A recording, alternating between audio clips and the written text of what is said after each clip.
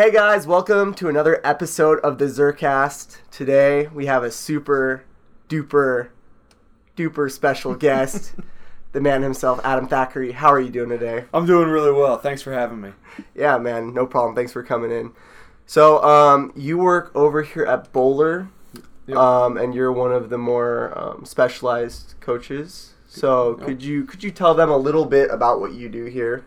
So, I'm strength and conditioning specialist here for Washington State Athletics. Specifically, I'm the head strength coach for the baseball team, women's soccer, and then I assist with track and field, specifically the hurdlers and the heptathletes. Okay, that's awesome. So, I want to know. So, have you worked with weightlifters specifically and sports?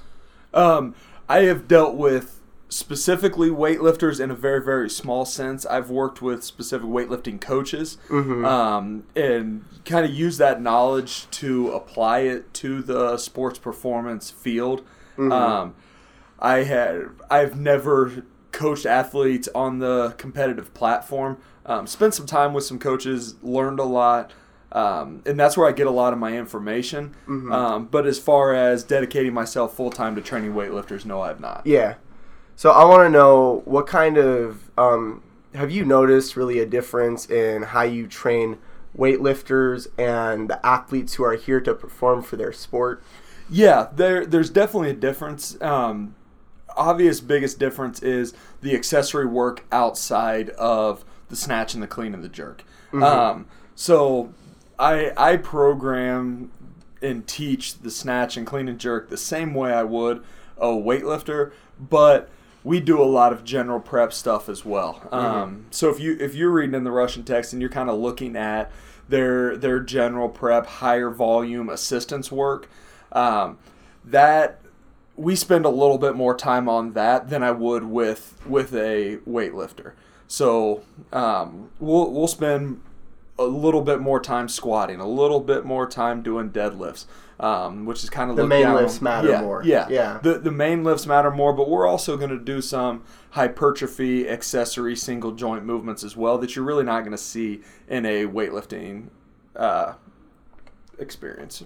So how do you moderate the intensity of these sports-specific athletes to the point where they're not getting injured on the field and they're getting the proper recovery they need between their sport and between coming in here and doing their programming? Yeah, so we're at a pretty good advantage here with women's soccer. We have GPS monitoring, which will tell me their intensity, their yards, their heart rate, their calories burned. I will have a very good idea of what they're doing on the field, and I can modify our volume and intensity in here based on that if I needed to. I really don't, because again, you kind of know what you're getting into. With women's soccer, you're going to get a lot of running. You're going to get girls that run almost 20 miles in a weekend. So we've already accounted for that, but this can kind of help us specify and figure out which girls specifically can be pushed a little bit harder, or girls that might need modified even more. But the biggest thing that you got to keep in mind here is they're not here to be weightlifters. But the qualities that we're going to build through weightlifting are very, very, very important. And that's not overlooked, but we cannot have sessions in here that completely trash them for practice. Or baseball lifts before practice, soccer lifts post-practice. So we get a little bit different intensities there. The baseball coach really doesn't mind if guys are a little tired, a little blown out for practice. Fatigue, So we're able to push those a little bit more, but with soccer coming in post-practice, you almost get what's left in the tank. So on an easier practice day, you're going to be able to push them a little bit more. And you know what you're getting each day with soccer, though. Seems like kind of a dance to go between the sport and the lift itself. And it really is. And once you kind of figure out the relationship between the two and your performance that you're going to get on the weekends, it's going to be a ton easier for you. And you've worked with other schools too, right? Yep. Yeah. Okay, so in their type of scheduling is a bit different. You have to account for it. Yeah, but I've seen I've seen it both ways. I've even had some teams that football, for instance, we trained 1 day a week in season was pre-practice, another one was a no practice day, and the third lift of the week was after practice. So you get 3 completely different settings in 1 week with the same team. Okay. So you're going to get a lot of different things. The biggest thing is go to practice, realize what they're doing outside of the weight room, and know that you can make a big difference, but you can also cause a lot of damage by ignoring what they're doing outside of the weight room. Okay, so you spend a lot of time with these that's what's great about being here athletes. at Washington State. We've got so many strength coaches. I'm able to go to practice and dedicate my time to that. You have that freedom, that room to go out and do that makes it a lot easier. Thing. So you told me you work with baseball, soccer, and specific parts of track. Yep. I want to know what lifts are most important sport by sport, because each type of sport has a different goal. Yep. Right? So could you go into that a little bit? The big lifts are going to be the same across every sport that I train. Every sport. Every sport. Uh-huh. But the way that we approach everything else is going to be different. Okay. All my teams are going to snatch. All my teams are going to clean and jerk. All my teams are going to deadlift. They're all going to squat. But and we're all going to do those lifts heavy. But the things that go around those lifts, all my programs are based off the big lifts. And those are going to be... What are the big lifts? The snatch, clean and jerk, deadlift, squat. Okay. And we're going to do those. We're going to do them with every sport. And every sport is going to be very, very proficient in those lifts. All the working parts that go around those lifts will be more sport specific. Okay. With soccer, you can throw it out there. Their single leg work, their hip work, their ACL preventative exercises. I'm not going to spend nearly as much time on baseball with their ACL preventative work as I will for their shoulders. So we're gonna take time with baseball shoulders. We're gonna make sure that is a focus for them. But when you can clean and you can squat and you can deadlift, those are very athlete specific. Those aren't sport specific. Our plyos, our agility work, our conditioning will be very, very sport specific. Our lifting is going to be athlete specific and strength specific. Yeah. So okay, so coming into a season where you have a fresh set of new recruits, new people, and they've never been to a gym or touched a barbell in their life. Yes. So how do you ease them into a position where they can build up to learning these lifts while going along with the people who are already experienced and being able to become proficient and make major gains off of these big lifts? We get a very, very wide variety of athletes coming in here. We get kids that have lifted every day since they were 12, and we've got kids that have literally never picked up a barbell. And to kind of marry them all together, I assume that every athlete that's been here has never lifted in their life. Even somebody who's lifted for years, their squat technique and their squat depth and their idea of what they think they can do might not always be correct. Right. So we're going to break every movement down, and it always starts with the squat. Right. That is the foundation of all of our lifts. We are going to learn how to front squat and back squat, and we're going to train it. We've got to make sure we have the right mobility and coordination to do that. And every lift is going to be done with an empty bar or a PVC pipe if we need to. So we're going to hammer the squat pattern. We're going to get them. My goal is to get everybody squatting perfect form with perfect depth in 6 weeks. Yeah. Some kids, I've got it on day one, and tight that's schedule. Yeah. And I've got no problem when kids can come in and they can squat perfectly right away.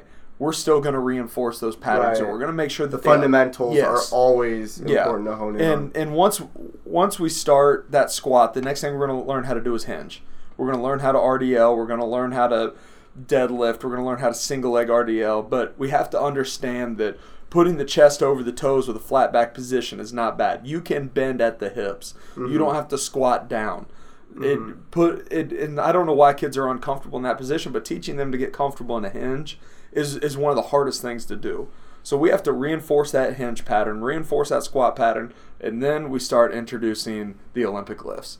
And my goal is within 2 weeks, we're at least introducing the movement of a rack delivery or an overhead squat or a behind the neck push press with an empty bar, just to get in those catch positions to make sure now once we start adding a little bit of speed and continuing the progression that we're going to be able to get in that catch position without a chance of injury. And then weight will come. I've got 4 years. Weight will come. A lot of people are impatient about it, but believe me, once every rep of your lifts look the same, weight will add on faster than you can imagine. Damn, we're running a tight ship over here. Oh yeah. So coming into a season, I want to, we established that we ease all these new athletes into a place where they're, utilizing the fundamentals and doing a really good job of building from the ground up. So how do you program them specifically to, are there blocks where they're building hypertrophy into strength, into power, or how do you do it with these sport-specific athletes? The longer I've been doing this, the more I've gotten away from it. I used to name my phases. I used to kind of progress from a hypertrophy to a strength of power to a power. And the more I get into it, the less hypertrophy work I do, and specifically hypertrophy phases.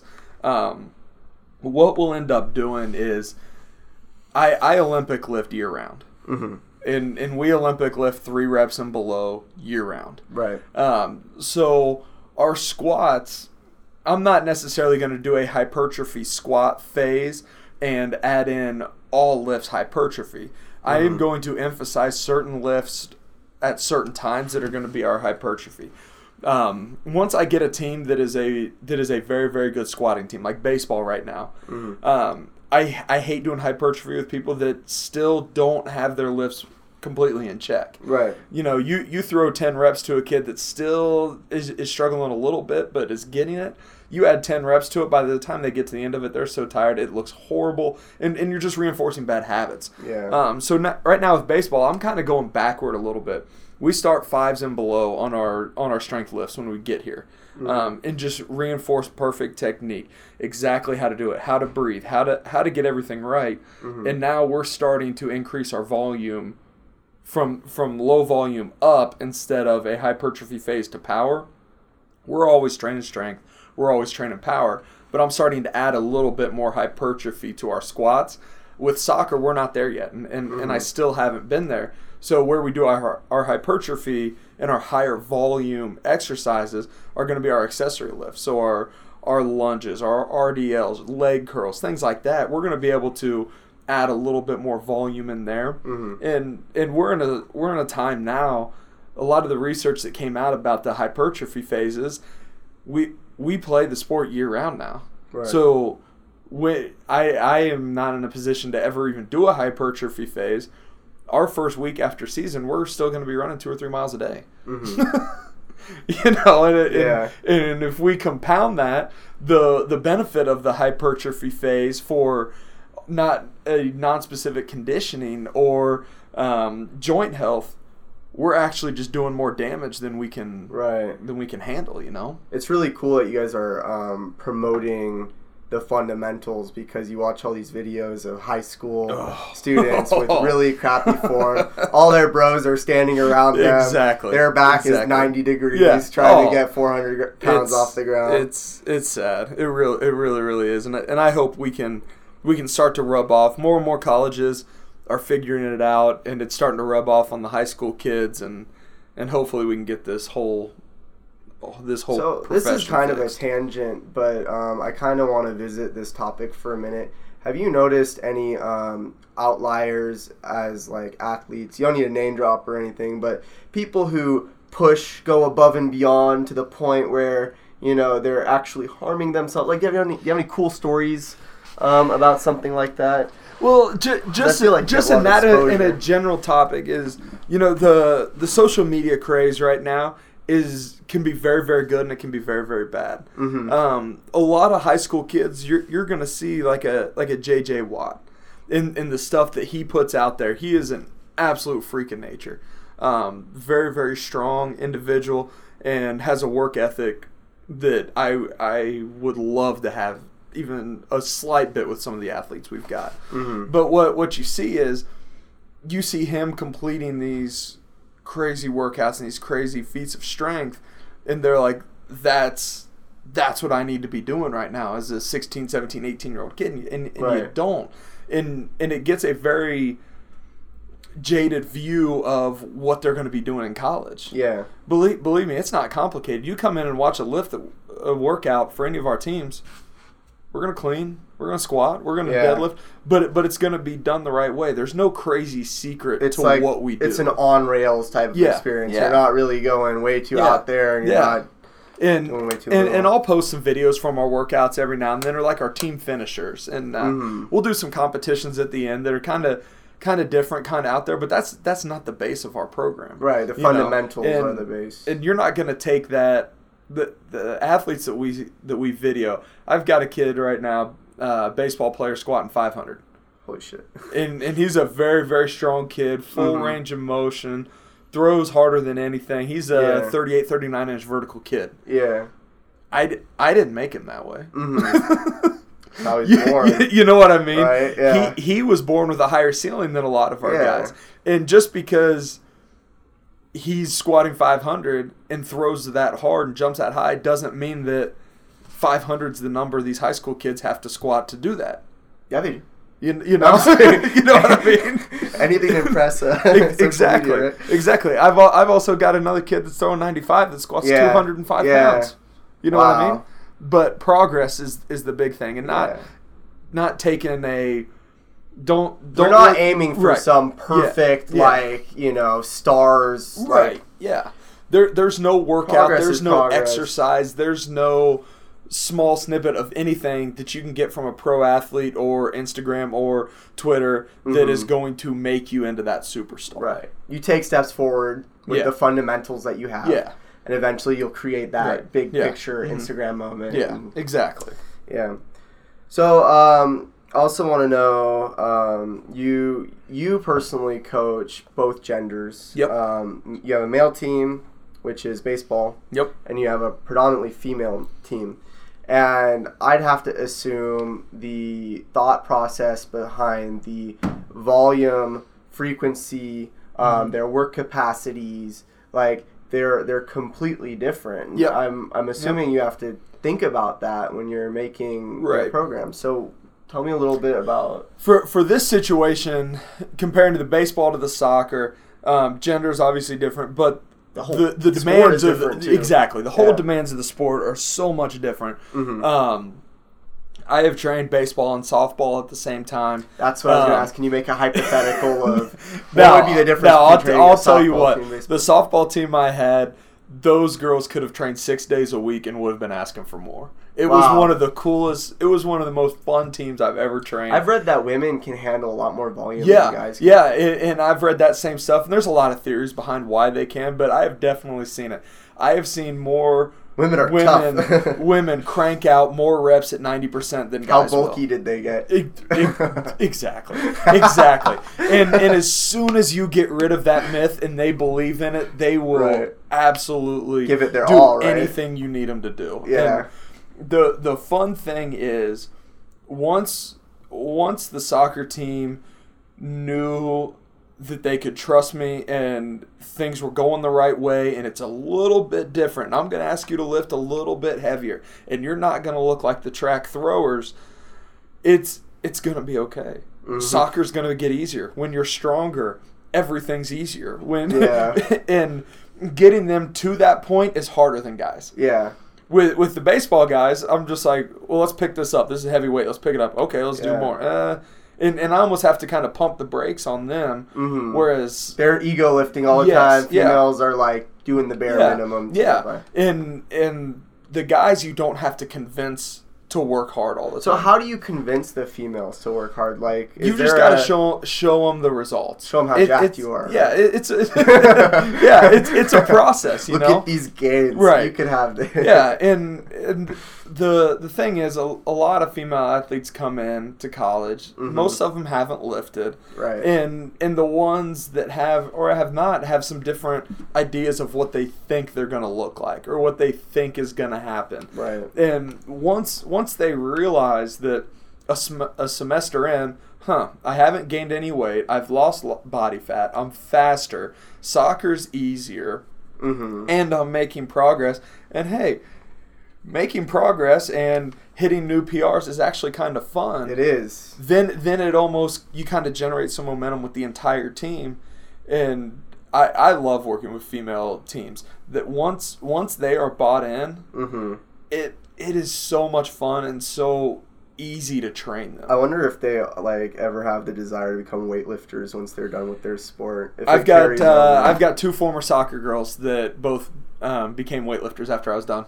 Yeah. And they were great. It's so weird. From this outside perspective, people see weightlifting as I mentioned this in almost every episode. They mention this. They view it as this we're all doing curls in front of the mirror, and everybody's just chanting, and it's just testosterone heavy, but it's really cool. And they're like, "Oh, weightlifters are all big and fat." Well, no. Yeah. Here, look at these, and mm-hmm. you show them videos of girls that are smaller than them lifting twice their body weight, and they're like, "Well, why isn't she bulky?" So exactly. So coming back to the original topic, coming into this season, what kind of differences have you noticed performance-wise from the females coming into this season and then out of the season with the new mindset, the new outlook on weightlifting, and does it substantially improves, right? Because they've never been to a gym in their life, right? And all of a sudden they're introduced this new variable that could potentially. Exactly, and if we wanted to, we could hit PRs with half these ladies in season almost every other week, mm-hmm. and we really could. And some of our girls that are non-travel, developmental lift, we'll hit a new max every couple weeks, mm-hmm. and they get so excited to talk about how strong they are. And I'm like, well, you're just you're stronger, and we let them think that, and it's great, and they love it. They buy into it. Mm-hmm.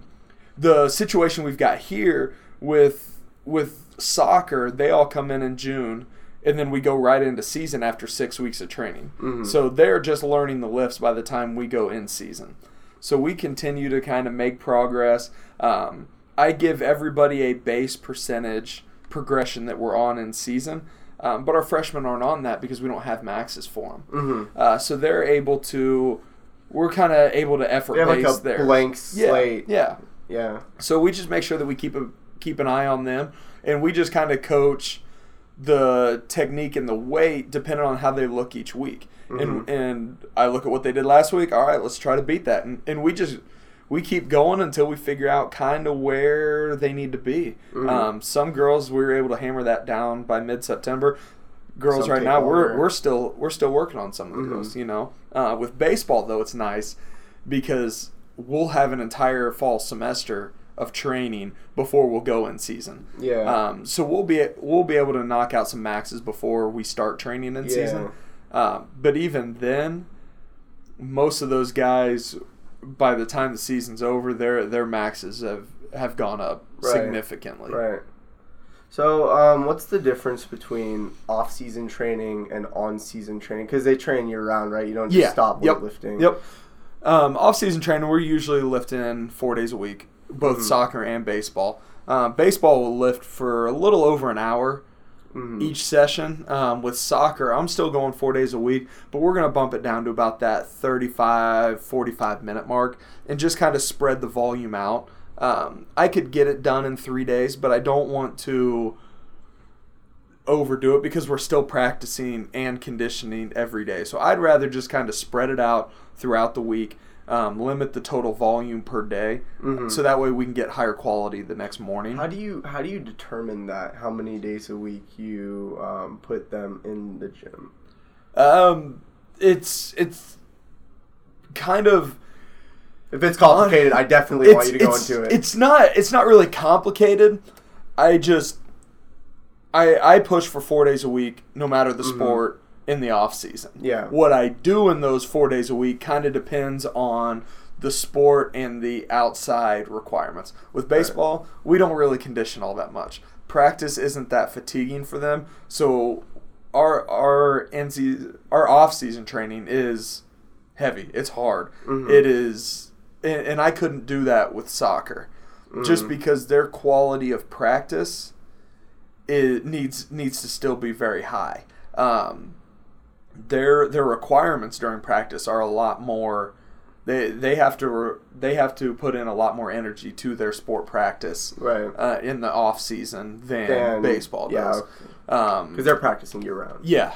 Both teams will practice year round, but soccer will. Their running volume doesn't really take a dip.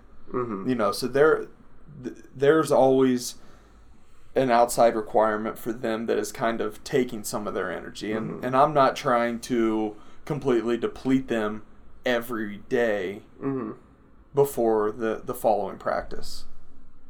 Okay, so you said that you have kind of gravitated away from the training blocks. But so does that mean that their set reps kind of stay the same throughout the semester? Or is there a sort of progression you like to go by? And where did you kind of get that from or think about that? So just programming, let's say we're programming their big strength lifts, the bench squat and the deadlift. Those reps most of the time will stay 5 and below. The general plan that I'm looking at that I kind of based all this off of from about 6 years ago, we do 4 weeks. At the end of 4 weeks, we do a 5-rep max. Then we'd do 4 more weeks, and then we'd find a 3-rep max. And then we'd do 4 more weeks, and then we'd find a 1-rep max. Ah, I see. So 5-3-1. 5-3-1 spread out through an entire semester. Right. So that's kind of where we went. The situation I was at there, our off seasons were not necessarily true off seasons, but they were closer than they are now. So our practices weren't getting in the way. Our conditioning wasn't getting in the way. We were just getting stronger. And it worked really, really well. Now we've got spring games, fall games, showcases, scrimmages, and that kind of gets in the way. But I still kind of follow that same idea. So our strength lifts almost always start out with 5s. And I can usually work up to a 5-rep max. So big, small. Yeah, right? yep. Big to small. Usually by the end of the semester in our big lifts, we'll always hit a 1-rep max. I will always 1-rep max cleans. I never do a multiple rep max on that. It's an explosive exercise. If you can do it once, you can do it again. Right. So an estimated max isn't going to get you anything. So cleans will always 1-rep max, but we'll start in sets of 3 with them and working your way down. But I spend more time on the Olympic lifts in 3 reps than anything else, and I spend more time on the strength lifts in 5 than anything else. Our hypertrophy, or our accessory, which can sometimes be considered our hypertrophy work, is going to be anywhere between that 6 to 10 rep. We can venture above that every now and then for a finisher. But I love finishers. Yes.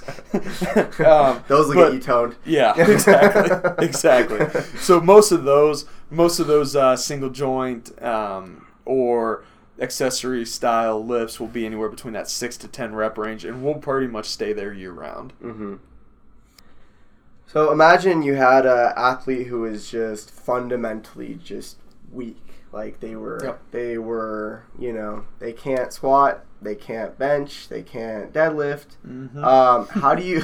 They can't do body weight squats. Right. Fucking knee valgus, everything. How do you modify the workouts around these athletes, and how do you give them the proper tool set in order to work up to these other athletes who are succeeding? The good thing is we are not a machine-based weight room here in Bowler, but we have a machine that can replace every exercise.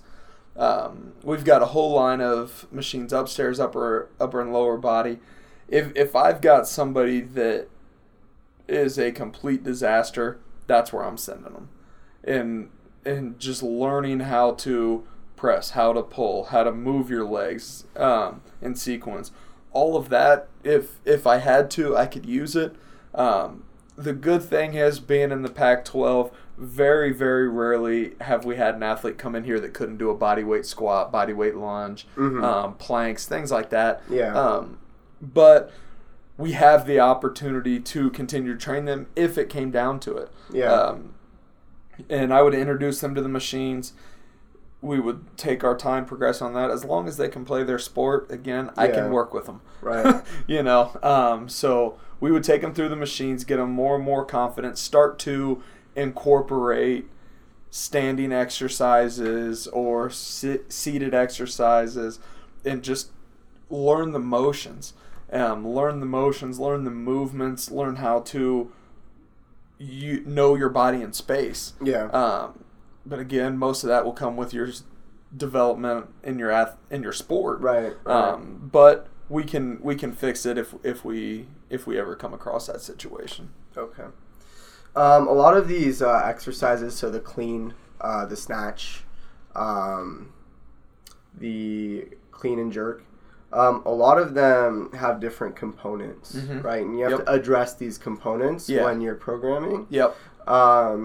And you'll have certain athletes that are deficient at certain parts of these lifts, and others that can excel at doing them. Yep. So how do you take that into account, and how do you blankly just address each component of these lifts into the programming itself? Right. So I've done it a little bit differently these past couple years than a lot of people necessarily program or preach or agree with. And the one thing that I've done is we don't catch any lift in the power position anymore. We catch every lift in a full squat. It has helped me tremendously from a teaching standpoint, just because there are less things that I have to coach. If you land with your feet a little too wide in a full squat, the athlete knows it. I don't have to tell them, and they can fix footwork on their own. Okay, so that's one less thing that I have to continue to yell about. Right. And then you think about catching in a full squat on the clean. Try to catch in a full squat on a clean without letting your elbows come through and relaxing. It's not going to happen. No. They're going to be able to fix that within the first week. Yeah. We're in week 13 right now, and I have not had to fix one athlete's elbows on a catch on a clean. Right. And the legs. People make the argument that the legs will be a little more taxed. Okay, well, if you don't want your legs taxed, you're going to go lighter on the Olympic lifts. If you're going lighter on the Olympic lifts, it's lighter on the legs. Yeah. Whether you're full it's squat, all a big picture. Right. Like, every block matters. To your central nervous system, light is light, whether you catch it in a full squat or catch it high. Right. You know what I mean? So we're still going to catch it low. If we're that concerned about the central nervous system and the fatigue of that, we're going to be doing something else anyway. You know what I mean? Yeah. So catching in a full squat's going to take care of your feet. It's going to take care of your elbows. And then you can just coach intensity. You know, your intent to move that bar as fast as you possibly can. And then we don't have to deal with the catch. Right. You know, it's made it so much easier. We hammer the catch. We tall clean every day. We tall snatch every day. We overhead squat. We front squat. Second nature. Yeah. And then our chance of injury is continuing to go down because we're not going to have a missed lift due to a faulty elbow or bad footwork or inconsistent catch. Your injuries are almost always going to come from the catch. Right. If you make your catch the exact same every time and it's always the correct way, and they have caught over 200 reps before they even put weight on the bar, your chance of injury on the Olympic lifts goes down tremendously. Because they've learned it. Yeah. So that's one thing that I have done to make my life so much easier. And then I can just coach intensity and start position. Those are going to be your next two. Start position from an injury standpoint and a pull efficiency, but intensity from a effectiveness of the lift. We can tell them faster, faster, speed the bar up, speed the bar up, speed the bar up. And if that's all they're hearing, instead of, well, you need to get your elbow through and you need to squat a little bit lower, make sure that foot's in there, and speed it up, you're not going to get it. Yeah. Simplify everything else and get what you need to get out of the lift, and that's what we're doing right now. And it's making our progression into the Olympic lift so much easier. Okay. So have you noticed any do you think there are any like hypertrophic benefits to doing the Olympic lifts? Just from an overall increase in testosterone. We still get some high volume. We don't do high volume sets though. So I'm still going to keep it in sets of 3. If I want to get some higher volume, get a little bit more strength work, we're going to do 6, 10 sets. You know what I mean? But from an actual hypertrophy volume or hypertrophy standpoint, I think you will see some size increase from weightlifting. I mean, look at the weightlifters. Yeah, they look jacked. Yeah, and they're not sitting there doing sets of 15 squat, and they're not doing your standard hypertrophy protocols. But they're increasing their testosterone some sort of benefit from and they're it, getting as strong as they can. And weightlifting benefits strong people, and I think weightlifting is part of getting strong. Yeah, and would you recommend it for like people who want to see some sort of size, not like a initial starting point, but imagine that you've hit a point in your training and you're kind of bored. Yeah, talk about a shock to the central nervous system. Yeah, you've never done a clean and you learn how to do that, and you continue to do all the things you've been doing, and then you add another stressor to your training. Oh, you're gonna see some good results out of that. So also I want to touch on the socio-cultural aspect of team by team. Okay. Clearly, each team has their own different mini culture. That drives them forward. Yep. Could you go into how each of the like baseball, soccer, track, how they interact with each other differently, possibly? Baseball is a very I don't want to say low-key sport, but it's a pretty relaxed sport. The guys really like to joke on each other. They like to have a good time. They're just relaxed. They're chilled, and that's just speaking general baseball. You're at the field for 6-7 hours a day every weekend with the team, and you can't be an intense, hyper kind of guy. You've got to be a little relaxed. You got to be a little different. Patient. And that's kind of how those guys are. With soccer, this team, I have never seen a team dance and yell and scream. Oh my gosh, their energy is through the roof. But then you look at their practices, they're in and out in an hour and 15. That's awesome. The coach gets in, gets it done, gets them out. And we're efficient with what we do, and it's all because of their efficiency. I'll give them a superset and they'll sprint to the superset. It's ridiculous. Baseball, if I give them a superset and tell them to do machine pulls in between their lifts over on the other side of the weight room, they're gone 5 minutes. They'll wait for a whole group of them and they'll walk over, sit there, do their reps, talk to each other, walk on back, and it's just constantly let's go, speed it up. Soccer, I blink and they're on their next set. It's ridiculous. I'm trying to get them to slow like down. Bunnies. Yeah. Oh yeah. And they can handle it. We're hitting 85% and they're sprinting in between sets and just crushing it. Baseball, oh no, we hit 85%. I know that we're not getting to the end of the lift before time's up. You know what I mean? So they just the speed at which they work, and then track's a little different. Track is a very, very individualized sport. So they're from a team workout standpoint, they're more independent. They could show up, work at their own rack, and not talk to the person next to them, and they'd be okay with it. And that's kind of how their practice is from their coach. But those are just kind of what goes on here. In general, it's almost always a direct correlation from your head coach and kind of their attitude, their energy, and their expectations. I've seen track kids that work at a ridiculous rate, but I've also seen soccer girls that will absolutely take their time on everything. But these teams here, there's a very, very big difference between their training. Do you find yourself having to shift gears when you train baseball and so like, do you have to treat them differently? I don't have to, but I end up doing it. Baseball, I could be in their face yelling at them, and they thrive. Yeah, let's go. Yeah, let's go, baby. Yeah, and they get jacked about that. Yeah. And every now and then when I pull that out to soccer, it works. But I cannot. Can't constantly do that. I can't hammer it like that. Mm-hmm. Being able to kind of relax, have fun. The girls thrive on that just a little bit more. Because again, I don't need to be in their face for them to know that getting stronger is going to help them win.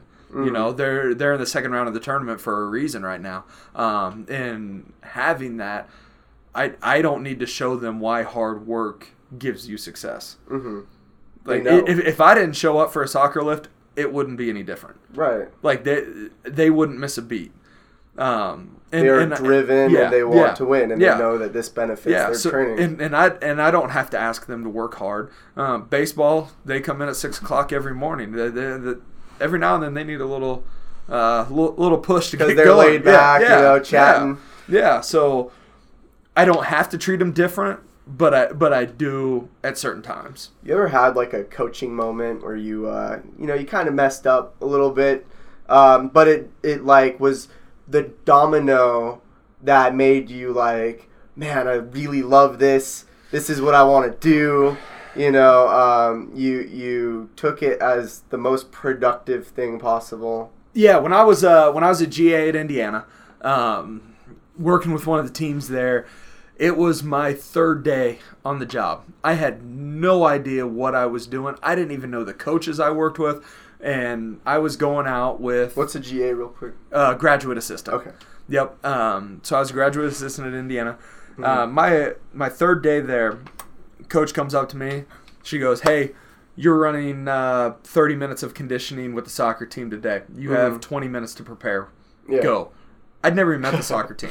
Right. I had absolutely no idea what I was doing. There were 3 other coaches that got the exact same thing. Mm-hmm. And we got completely thrown to the wolves. Mm-hmm.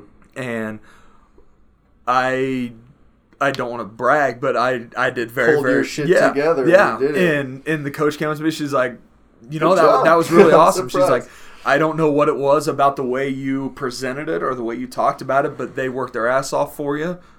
This is for you. And I was like, hell yeah, let's go. So coaching came pretty naturally. Yeah. And I was a thrower in college. So bringing hype, bringing energy to a quiet situation is pretty natural for me.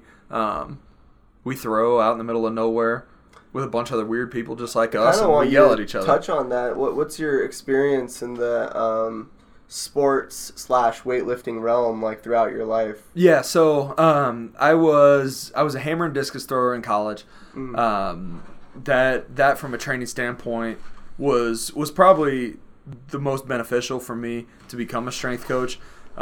We trained 4, 5, 6 days a week, threw every day, lifted every day, and our lifting was snatch, clean, jerk, squat.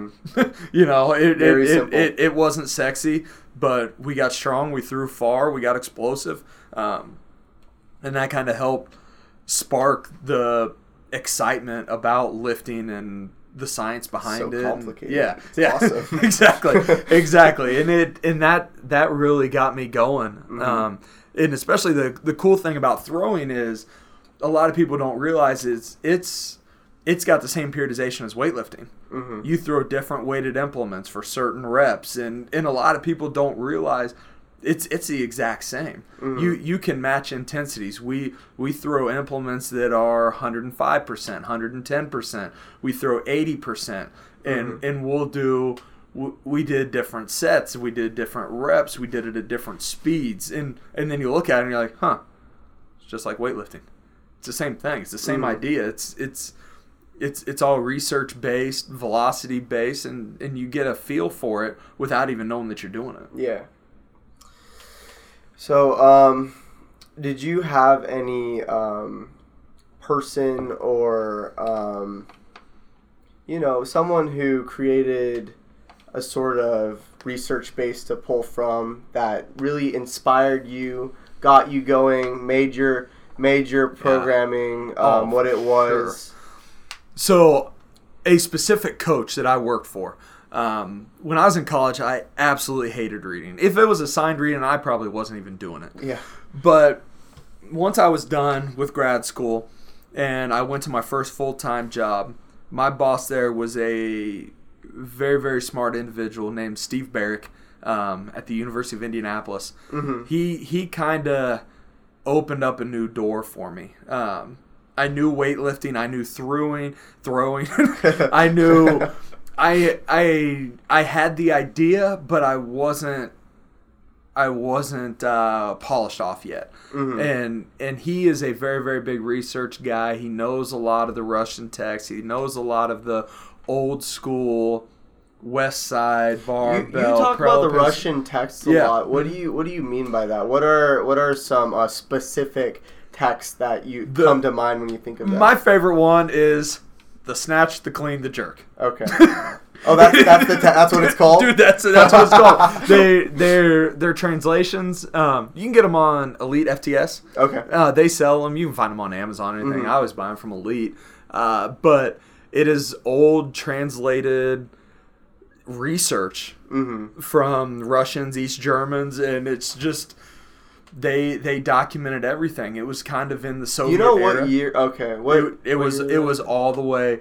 Their stuff going back from the 50s all the way up into the late 80s. They had a leg up on us. Yes, lifting and they would chart everything. Mm-hmm. They charted everything, and they looked for every way to be the best at weightlifting.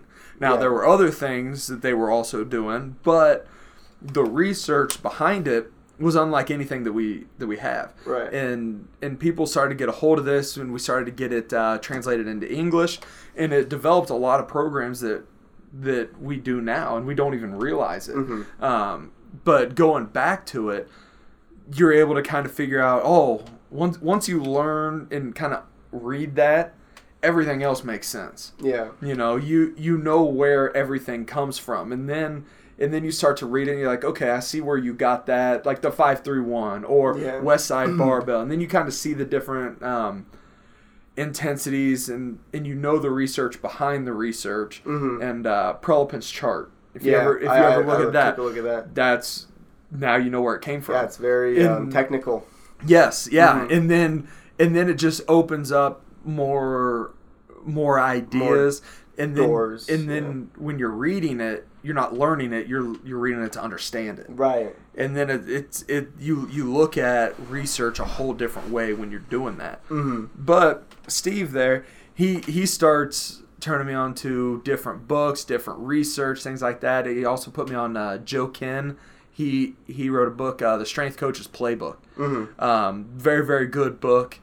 Again, based off a lot of Russian text, West Side barbell, things like that. And it just opened it up. I'm like, it's pretty cool stuff. Mm-hmm. And then he just kept giving me more and more and more. Yeah. And I couldn't read this stuff fast enough. I was coming back almost every week. All right, what you got next for me? What you got next? And still, I wish I read it as much as I used to, because it's great stuff. Every time I read it, I learn something new. It's good to go back every now and then. Oh, yeah. And so Steve Barrick definitely opened my eyes to... Yes, you need to get him on this show. If you're out there listening to this podcast one day, you are greatly appreciated. And he opened my eyes up to so many different coaches in that aspect, and that really kind of put me on the path of where I'm at now.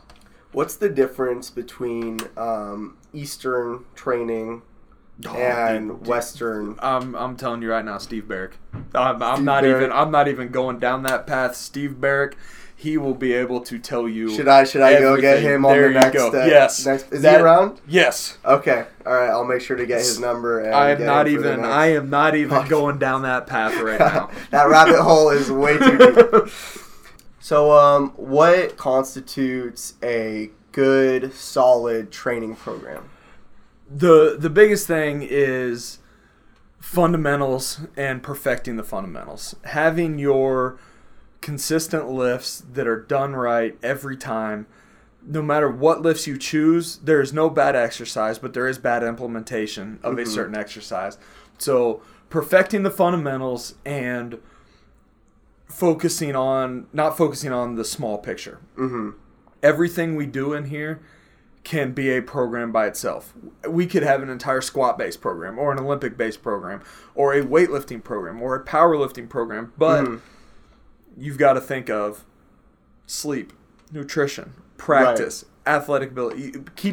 If the eye is still on the big picture and you stick to the fundamentals, that can be a very, very good training program. All right, guys. I keep beating it in your freaking head.